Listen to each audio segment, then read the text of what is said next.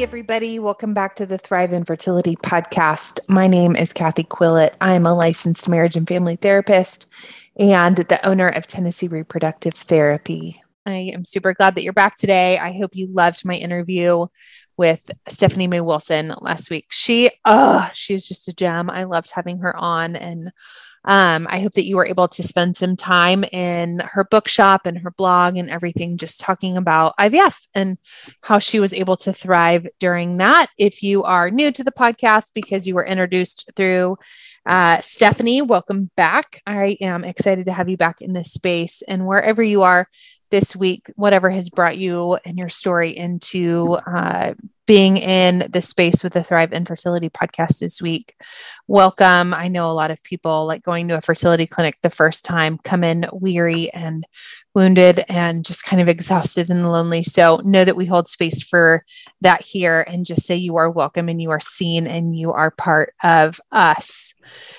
Today, y'all, I'm excited to introduce you to my guest. She is a new friend of mine and a new friend of the podcast, and I think she's going to be a new friend of yours too. Today, I have Kyla Safir here with me, and let me just say welcome, Kyla. Thanks, Kathy. I'm so excited to be here. I am excited that you're here. Y'all, today we are going to talk all about secondary infertility. And before we get that, I am going to allow Kyla to introduce herself because, like I said, she's a new friend. But what I'm learning about her, I'm learning to love already. And it sounds like her background is really multifaceted. And so I think she's going to be better at explaining who she is. So Kyla, just tell us a little bit of who you are. Yeah, thanks. So I'm a mom of an only child, my wonderful 6-year-old daughter. I have a background in early childhood education. Currently, I'm a pre and postnatal yoga teacher. Love it. And I recently wrote a children's book called On Brighter Days about my daughter and my journey into becoming a family of 3. Even though that wasn't our intentions at first, it is now a very happy place that we're in. Yeah. So Kyla and I have bonded over having written children's books on secondary infertility. I don't talk a lot about it. Mine is out there on Amazon too. But today it's all about On Brighter Days, and I am happy to promote it because we need more resources for, we're doing a lot. I'm sure as an early childhood educator, you're aware of all the kids' books that are taking different forms on families that really look different, or adoption, embryo donation, embryo adoption, I should say, or egg and sperm donation. And secondary infertility is no different. A lot of families are stopping at 3 because of now the world, or at least we're starting to talk about secondary infertility.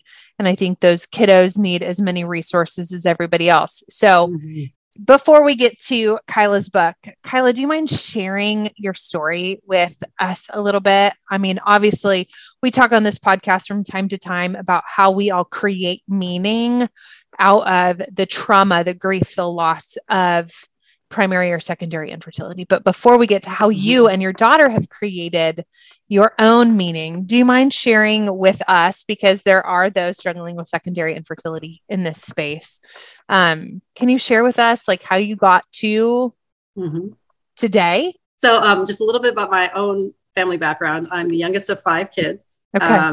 I have 2 older brothers that are, we call them homemade, and 2 sisters that are adopted. And then I love homemade. So my brothers and I are homemade, and I was actually a home birth also. And then my 2 sisters are adopted. So, but I'm really close with them. They are literally, we text or talk almost every day. So that's kind of my idea of family. And my husband is the youngest of 4. So we just have these kind of big families in general and pretty close relationships. And so I've worked in the early childhood education field for many years, and it was wonderful in my 20s and 30s, but it is exhausting working with young children. Sure. So I honestly didn't know before I met my husband that I wanted kids. I loved to travel. I loved teaching, but I just knew how much energy I'd seen the side of parenting, working with parents.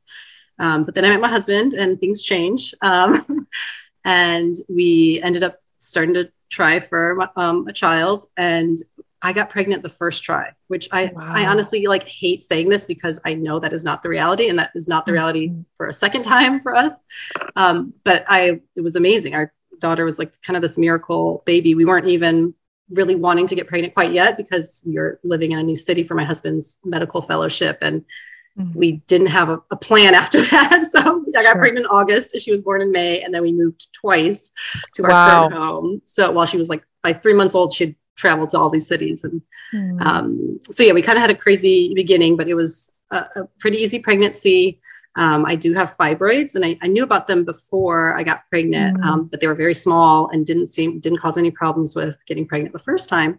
But during pregnancy, they feed off estrogen and blood flow. And so what happened was one became very big. I had to get a lot more ultrasounds than typical just to make sure the location and was she going to be able to get out? Would she have growth restrictions? A lot of issues that come with fibroids. And turned out it was in a good place that I could have a vaginal birth, and she grew pretty big. We grew with her. We named it Leo because leiomyoma is the technical term. My husband's a doctor. I would watch Leo, and my daughter Faye Luna would watch them grow together on each ultrasound. But yeah, so I gave birth at around when she was about 2. I was in my late 30s, and I said, okay, we should probably start trying. And this is just something that I don't even know if I really wanted another child. I mean, having a toddler is a lot of work, but I just kind of assumed, I have siblings. My husband has siblings. This is just what you do. You just have another kid. And I live in the South where people have 3 to 5 kids. And so we started trying, and nothing happened for 6 months. And I just assumed I'd gotten pregnant the first time. It's going to happen again this easy way. And they'd monitored the fibroid to see if it shrunk, and it did, the biggest one. And the doctors thought all my blood work looked fine. My husband looked fine. At 6 months, we went in to get tested again, and they just said, keep trying. So we kept trying. But at 37, 38, it starts to get, everything diminishes, all these resources. But I wasn't ready to go see like a reproductive endocrinologist or anything yet. I wanted to it happened naturally. Why can't it happen again? But during this time, we also decided to get a pet, which ended up being a dog. We named her Nia, which means purpose in Swahili. And I love that. She came to us for a purpose. She was literally the opposite of everything I read and planned. I was so excited to finally have this other thing to love. We weren't able to have a baby at the time. So I was like, okay, we're getting a dog. I'll mother this creature. And she turned out to be like this little devil baby dog that bit everything and tore up everything, ate my yoga blocks and bit my daughter, just puppy stuff. Oh my gosh. Yeah. She was literally tried every ounce of my patience. So it really opened my eyes like, oh my God, how do I handle a 2-year-old and a puppy while my husband works all the time? Sure. Now she's 3 and much calmer, but it was I think she literally was in our life for a reason. And during that time, we decided to stop trying because it was just so much. I mean, we weren't sleeping at night. She was up all the time and peeing and pooping in the crate, all the things that come with puppies. Right? My brother-in-law just got a puppy lab. It is so cute. But that thing. You don't want to live with it though, right? It's not, you don't want that in your house. No, I don't. You're right. And they do get easier, luckily. Thank goodness. So that was a good learning curve for us. But so puppy came, and then about 1.5 years in, my daughter had been asking for a sibling, seeing people around her have kids. She loved pregnancy. She always wanted to be pregnant. She had her baby dolls and her dresses, and just kind of relished in this. And she knew I taught prenatal and postnatal yoga. I'd practice at home, or she'd meet my students, things like that. So at about 1.5 years into trying, I was like, okay, I'm ready to go to a specialist and see, really what's going on. And I'm sure you've talked about all kinds of procedures and things, but they did a HSG to see what was going on in my uterus, and turned out that fibroid was blocking one of my fallopian tubes, and it was still so big and causing the uterus to be misshapen. So they thought the egg couldn't implant. And the doctor, while I was literally on the table, she said, okay, you're going to need open myomectomy, which to remove the fibroid, they cut you open. It's a hospital stay plus a 6 to 8 week recovery. Then wait 6 months, and then have most likely IVF. And then, there's a small chance of a baby coming. And I was 39 at the time. So all of this was just I went from being fertile to infertile in a appointment. So it was very devastating. I just didn't think that was going to be it. And those options it wasn't very feasible for us with a small child, a puppy, my husband working, no family nearby. and taking that time off of yoga and with the small chance of maybe having a baby, it just wasn't in the cards for us. So we made the really difficult decision to just kind of stop trying at that point, and kind of just let go. And that was right before 2020. So oh my gosh. Right. Like if we had started that process and then it, got disrupted, like so many people I know, there were so many people doing IVF or doing these procedures and all of it got shut down. It's like so heartbreaking. Right. So it kind of happened at a time where I was better once 2020 hit and everything kind of shut down. It was like, okay. So that's kind of where we ended up. But it takes time to like really let go. And there were still people getting pregnant around us. Which is so, and secondary infertility doesn't hurt any less. Right. I think sometimes we, it's almost like this grief Olympics that we all participate in. And it's like, well, your miscarriage didn't hurt as bad as my stillbirth, or your, secondary infertility doesn't hurt as bad as my primary infertility because at least you have a kid. Yeah. But what we talk a lot about in this space, Kyla, is like the idea of how we all have this reproductive narrative. And it's like, even your daughter right now she's writing her own reproductive narrative. She's putting a baby dress up her. She's rehearsing what she probably feels her feminine role one day will be. She's trying it on for size. She's playing the part. She's rehearsing it. Eventually as she gets older, right? Like we all do, it's going to be like, okay, well, this is going to mature with age with me. So maybe she babysits or becomes a soccer coach or a camp counselor or a ballet teacher or gymnastics whatever. Coach. That's what you're Gymnastics coach. Well, perfect. Yeah. My son will ask me sometimes like, Mom, what would you have been if you weren't a therapist? And I was like, buddy, listen, the story I was writing was that I was going to become a soccer referee so that I could give people red cards because I played soccer and the parents were obnoxious and I wanted to give them all red cards. So that's what I was going to grow up and be. So the fact that she wants to be a gymnastics coach, I say, and a mother of like 10, she wants to have like 10 babies. She says, oh, that's so, her, well, she's in the South too. Earlier you said 3 to 5. And I was like, in the South, it's 3 to 10. Yeah, exactly. Right? No, amen. Yep. Right. Okay. Okay. Even got the amen. So you are really from the South now. You've been indoctrinated. Y'all know. Y'all know. But for people who get to have a successful pregnancy, whose reproductive narrative doesn't go unscathed, it becomes a reproductive trauma. What we say is that moment, like when, for me, it was like, I woke up from surgery like you did. Yeah. And they said, I'm so sorry, you have endometriosis and it's everywhere.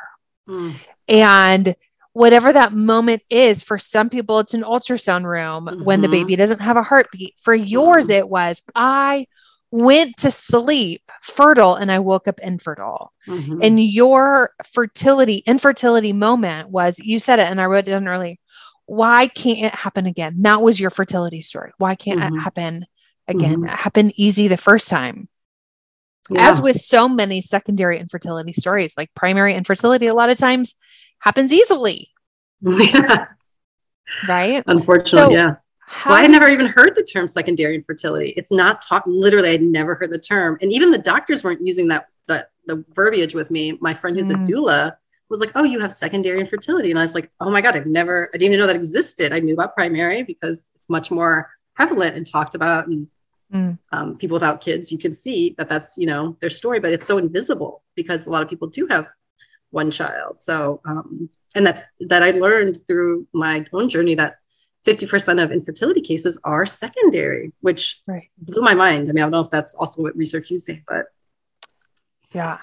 So tell me, how did you experience the grief around this diagnosis?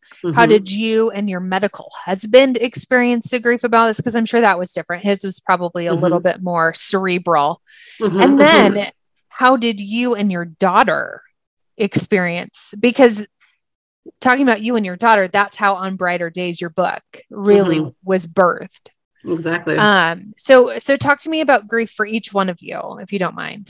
Yeah. I'm so glad you're saying that too, because I I didn't know to grieve. Like it was such a shock, kind of, I explained. And the night after the same day that I got my diagnosis, I was teaching a prenatal yoga class, which was a bit surreal, but I was the only one in my town teaching it. So I felt bad canceling, but it was really, going from a place where you're told you can't have kids to a room full of moms with babies in their bellies was a little bit difficult. So after class, I called my sister, who she's an adoptee and works with adoption, connecting families to their birth families. Oh my gosh. So that's awesome. I called, and she's a social worker and therapist, so she does all these things. But I told her the story, what happened, and I was like, okay, so let's talk about adoption, Dawn. Like, tell me this, what happens? How do I do this? And she said, Kyla, slow down. Give yourself time to grieve. You just got this huge bomb dropped on you, basically. I mean, she said it in different words, but give yourself time and space. Don't try to jump into something else. She saw that's what I needed to do. And because she's a professional and my sister. Life fell off its axis that day. Yeah. Like, unless somebody tells us, I remember after my first miscarriage, I called my boss and I was like, I'll be at work in 2 days. Give me 1 day. Never in my mind did I think of what the work that, not even the work of like actually losing the pregnancy, but the work of grieving it. Yeah. And we can't pick ourselves right up from that. We have to grieve. So she gives you this permission slip. And what do you do? Yeah. I mean, that night I definitely, and I come home and I called my husband right away, and he actually was able to come home, and we just cried on our bed together when I told him that this is really what's going to happen. And we're very open with our daughter. So we told her about the fibroid, and I had images. So I showed her, and she knew about it. Like, we show her ultrasounds, and she's seen it grow. Yeah. She's very aware, and she calls it my fibroid. She wants it removed. She wanted it out.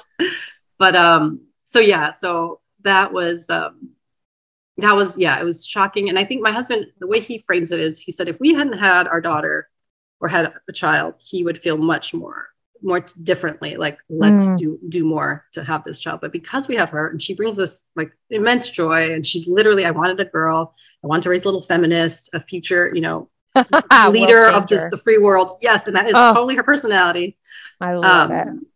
He said, yeah, if that wasn't a reality, he would, maybe we would talk about other options and things. But, and he's a neurosurgeon. So he works all the time, like literally he's on call for a week straight. That's his new schedule. And so we don't see him for a week. So it's like, I would be taking on so much if we did have another child, and kind of just coming to terms with how blessed we are. Like, we have this great kid, we have this semi-crazy dog, our life is, manageable.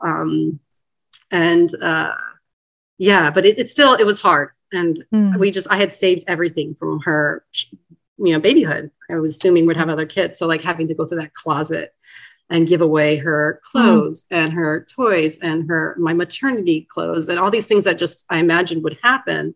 Yeah. It was cathartic, but really sad. And I remember I knew a lot of pregnant people. So I was giving them to my students and my neighbors. And when my neighbors came over, and we just cried together, she just like gave me a big hug, and I kind of let it out, but it was necessary. I needed to like have that process to really like let go and kind of come to terms with this new reality. So you, Kyla, don't live near family, right? Your support system isn't Correct. There. I'm hearing about friends, neighbors supporting you, students supporting you, all who are pregnant, obviously. What was it like to tell family that, you're both from bigger families? How did that work for you? Yeah. I mean, cause a lot of people probably tell their family, okay, we're trying to, we told them when we started trying for another one, kind of just getting them mentally prepared. We're very close with our families.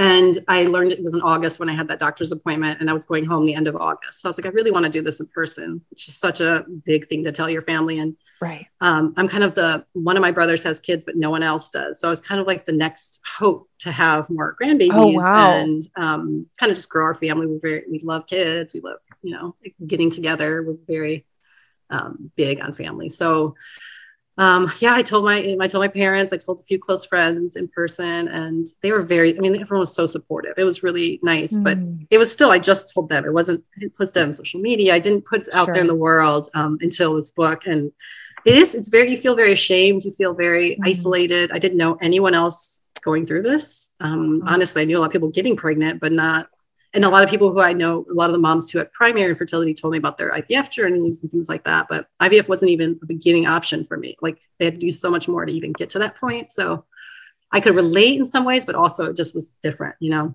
Yeah. But yeah, luckily our family and friends, my mom, she had a stroke in 2015, and that's kind of what pushed our timeline up to try to get pregnant. She was like, I want to meet my grandbaby, you know, I had just gotten married a year before. And so that's what kind of pushed us up a little faster to start trying. Mm-hmm. And so she was really disappointed because she really wanted more. But again, I've learned like, it's not their journey. That's not, you know, family can say and do whatever, but it's not necessarily going to make it happen. And I found out when bringing this up with my family, my brother and his now ex-wife they tried IVF for like 9 times and it never worked. Oh my gosh. And my sister had tried before and she couldn't get pregnant. So I'm not sure if there's like infertility in our family, you know, like now it's starting to seem like maybe it's more prevalent than we even had talked about. And my mom's one of 5. She's a twin. And her twin, my mom had 5 kids, gave birth 3 and adopted 2, but her twin only had 1 child. So also like, you know, there's all these things that come up and you're wondering, was this just not discussed? Did they not know? You know, they didn't have as good technology, but. Well, they didn't have technology. IVF is 40 years old, which means the research is a little bit older, but I did my journey 12 years ago, 12 years ago. I go back and forth with the number. Yeah. But Facebook barely existed. All the blogs, all the reels, all the information, it wasn't public. And I remember so desperately being like, I so badly want a person to say, I get it, Kath. Yeah. And they weren't anywhere. Yeah. And so you start to become a detective. Where are all these people in my life? And I mean, maybe it was more prevalent, but we just haven't talked about it. Now we're putting data to it and there's research about it and interventions. I mean, by the time that our children, God forbid, they actually need reproductive interventions, oh my gosh, they're going to be able to have like a robot uterus or something.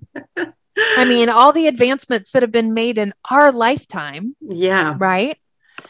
It's just wild. But so I also wonder, why is it so prevalent? We don't like, that's not often talked about. Like, why? I asked my doctors, why do I have fibroids? Why will they come back? Like, that's what they said. If I get removed, like, why is this happening? You know, like, is it environment? I definitely think, you know, there's all these plastics in our environment, all these things that weren't there 50 years ago. So I'm not sure. I haven't done a ton of research in terms of like how much more it is than, is it because we can identify it more that it's more prevalent, or were people always have all this infertility challenges? But you know what? People were told, if you're struggling, we've only been able to talk about sex on television since Lucille Ball did it on I Love Lucy in the 60s. Oh, wow. Okay. And so if we can't talk about sex publicly or anything romantic, then certainly we're not going to talk about when our uterus or our swimmers are not functioning really well. Yeah. And so my mom had a stillbirth and some infertility and a first trimester miscarriage in the 70s. And the message was, start trying your next cycle. You'll be fine. It happens. So it was happening, but we didn't talk about it. Even when it talked about like my family grew through adoption, your nuclear family grew through adoption, where we need egg donor donation or embryo adoption. Like those parents in the 80s and 90s were told, never tell your kids because Ancestry and 23andMe should have never been a thing. Right. And so I think that, is it becoming more prevalent because plastics in the world or whatever else contributing factor, the medicines we take, the vaccines we take, that's not an anti-COVID vaccine statement.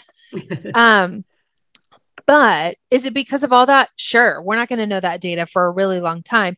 Yeah. Is it because we're finally reporting stuff? Probably. Right. Yeah. That's very much a contributing factor because for a really long time, our parents, our grandmother's generation was told, you're fine. Just get over it. Try again. And certainly don't tell anybody else, because even talking about sex, let alone when sex goes awry, is wrong. Not sex goes awry, but when sex doesn't yield you a child. Children, right. Right. So It'll be interesting to see what all the record books, I mean, not like it's Guinness Book of World Records, but like the medical data, maybe that's something your husband can do when he gets tired of, neuroscience. Oh, that's my journey. I'm like, I need to go into public health and like do some research, like why. Perfect. And in like different neighborhoods. Like we grew up on the south side of Chicago, and Michelle Obama grew up in the same area. And I'm like, she had infertility issues. Like, can we look at data for different communities and like water sources? I'm curious to see, because it's really not discussed very much. I'm listening to a lot of things about infertility, but not why. Like, why is this happening? I mean, I know somebody who grew up, and I'm going to be really vague about this, but she grew up in a city in the South that was a lower income. Mm-hmm. And like 60% of the people there struggle with infertility.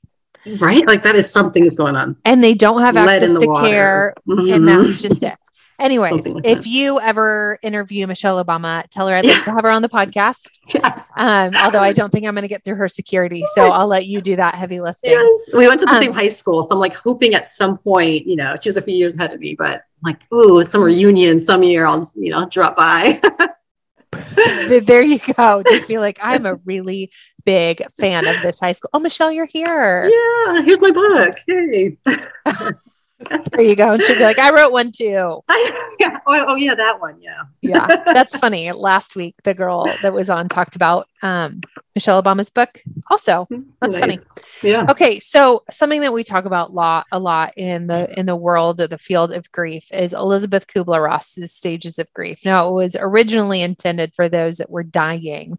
And modern day therapy has, some people would fight not done correctly, but really brought it into stages of grief that we experience when we lose a loved one or have a loss like secondary infertility, inability to have a second child, whatever.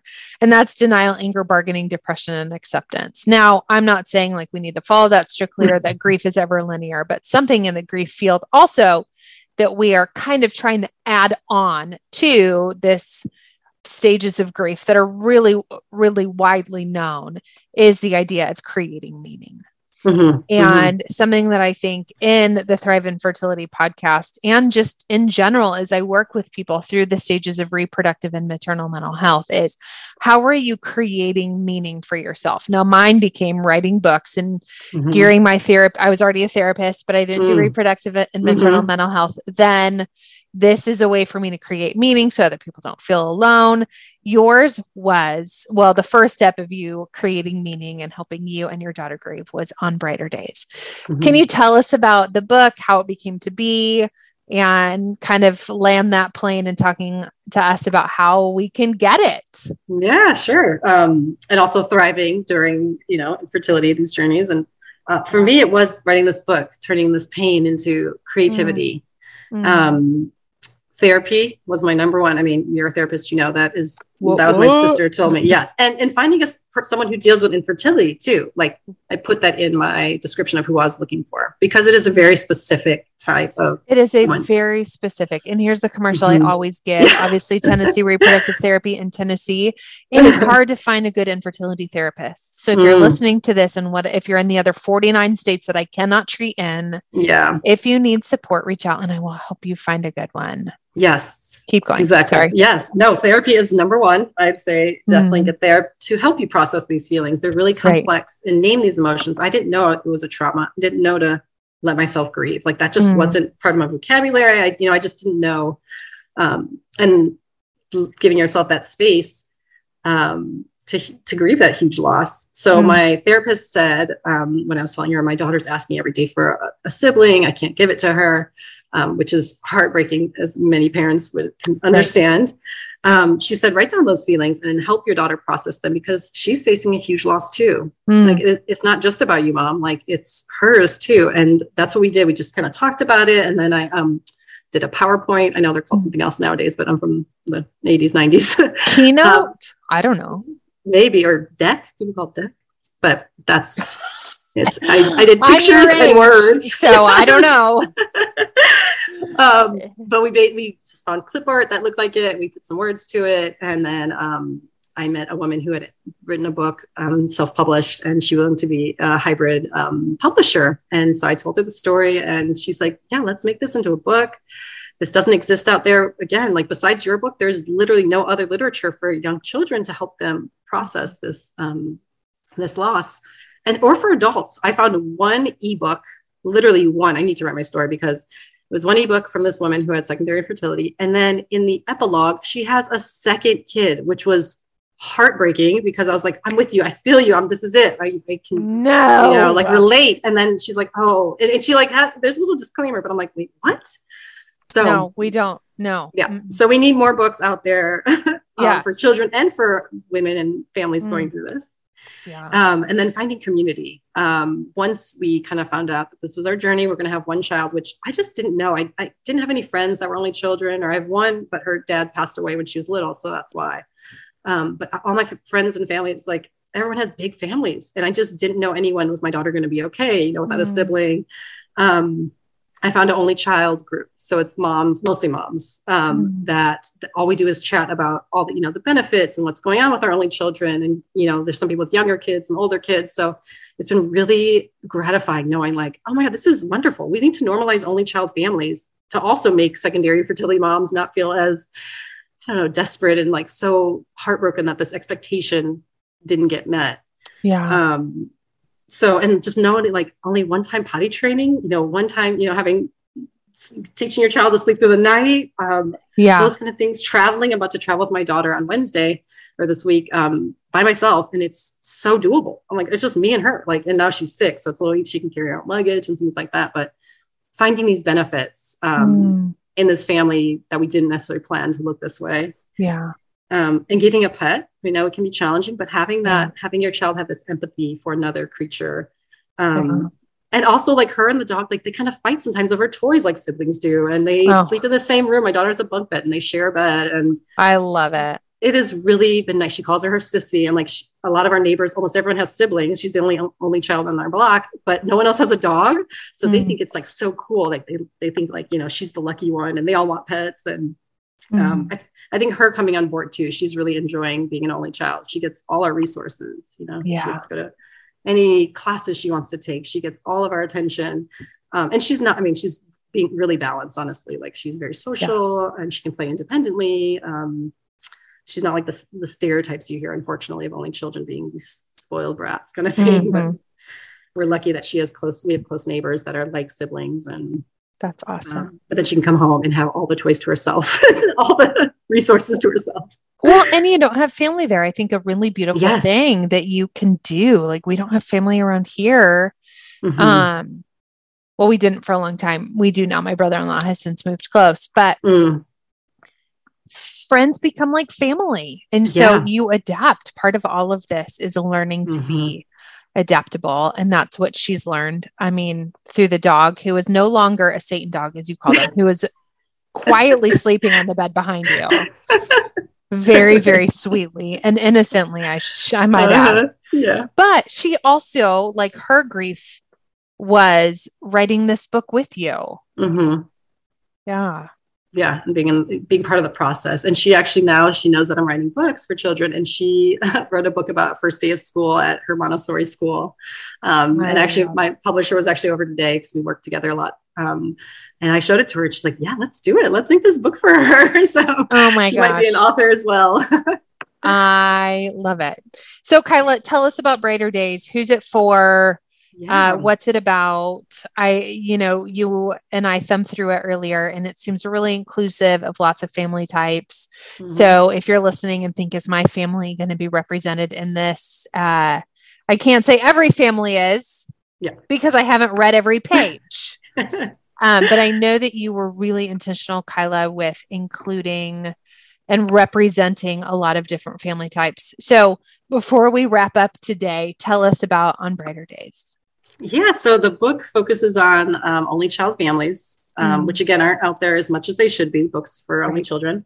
And it starts with the idea of kind of having a loss, like really wanting a sibling or a baby in mommy's belly, but that can't be like, let's enjoy the day out in the city or things like that. It has rhythm and rhyme, which is great for young readers. It's for ages 3 and up. And it shows families, single moms. It shows families of every race. It shows same-sex families because only child families come in all different shapes and sizes as well. Boy, do they. Yeah. So I really want to represent and, like you said, be inclusive and show the diversity, because representation matters. Like, I want my daughter to see herself in this book. I want every other only child, for whatever reason, to see themselves represented as well. And isn't that so awesome? I want every child to see themselves represented in this book. Yeah. Because families come in all different shapes and sizes now. And I think that's really great. So where can we find the book? And as we wrap up today, tell us how we can find you on social media. Where's your website? Yeah. You mentioned this book's going to be on Barnes & Noble soon. Tell us how we get it. Yes, perfect. So the paperback copy is at my website, KylaSafierbooks.com. It's KYLA. S as in Sam, A, P as in Peter, HIR books.com. That's also my Facebook, or my Instagram page is Kyla_Safier_books. And then my Facebook page is Kyla Safier. So it's all my name. I haven't gotten too creative yet. That's okay. That's how people are going to find you. Yeah, they're going to know me. And it's an unusual name. So there's not two of me. And I have 3 middle names. So there's no duplicates. Wow. All right. I'm the youngest. They just threw in all the rest of the relatives into my name. Perfect. Yeah. And then soon we'll have the hard copy available on Barnes & Noble. And my next book we're going to release hopefully in the fall, also on Barnes & Noble. Yay. Yeah. That's awesome. Any preview about what that one's going to be about? Yeah, so I keep finding these holes in the market, and I've taught at multiple nature preschools. And when I look for first day of school books, or I like to read at the beginning of the school year books that introduce children to what school is going to look like, there were none that looked like that. There's all these traditional ones in a classroom with a teacher at the head of the class and desks and, traditional toys in a preschool, but nothing for a nature preschool. So I'm working on that right now. Yay! That's trademark. Awesome. Trademark. Seriously, nobody stole that idea. But in all reality, it's going to come out in just a couple of months. Well, that's awesome. Kyla, thank you for being here and for sharing your story of secondary infertility, doing so vulnerably. I know this is relatively new for you to share it out in the open. You shared it with your family, but not really anywhere publicly until On Brighter Days came out. So thank you for telling us about it here. I'm sure whoever is listening and whatever, piece of workout equipment they're on right now, some woman or, couple is bobbleheading along saying like, I totally get it. I didn't know secondary infertility would weave itself into my story. I thought I was a fertile person. But then I'm not. And how do we deal with this as a couple? How do we deal with this also with our child? There's a really big push around emotional intelligence with children and raising a generation like that. So I think giving them books, equipping them with books to be able to see themselves places equally, but also exploring the hard topics, right? It's not just about Clifford, the big red dog anymore. Although I think he probably did have some what I call Danny Tanner moments, those moments like on Full House when the piano starts to play and, that's when the big lessons even a special needs dog. There's no dog that's nice. Like something is going on. You got some growth hormones or something. Right. That's awesome. Maybe he took the same things as Lance Armstrong. Am I allowed to say that? He's probably not listening to this podcast. Steroid dog. Right. And anyway, in any event, thank you for being here and for contributing to the bookshelves of families who need really individualized books for their kids. Yeah, thank you, Kathy. I really appreciate all that you do, and thriving in infertility. That's such a great, you really just shifted my mindset once I started listening to your podcast. So thank you. Wow. Awesome. All right, everybody. Thanks for joining us for another episode of Thrive Infertility. I hope that you go look her up. Kyla's website and everything is going to be in the show notes, and where to find her in all the social interwebs. I hope that if you're experiencing secondary infertility, I think after COVID, I had a real big emphasis on Christmas shopping and everything, shopping local and shopping small, and not just giving to, Target or whatever. They have enough money in my mind. So I love supporting rising authors as even you add to your bookshelf. So go find the book and support it and share it and love it and leave good reviews for it. I hope that you all have a great week, and I hope you all go out and thrive. Bye, y'all.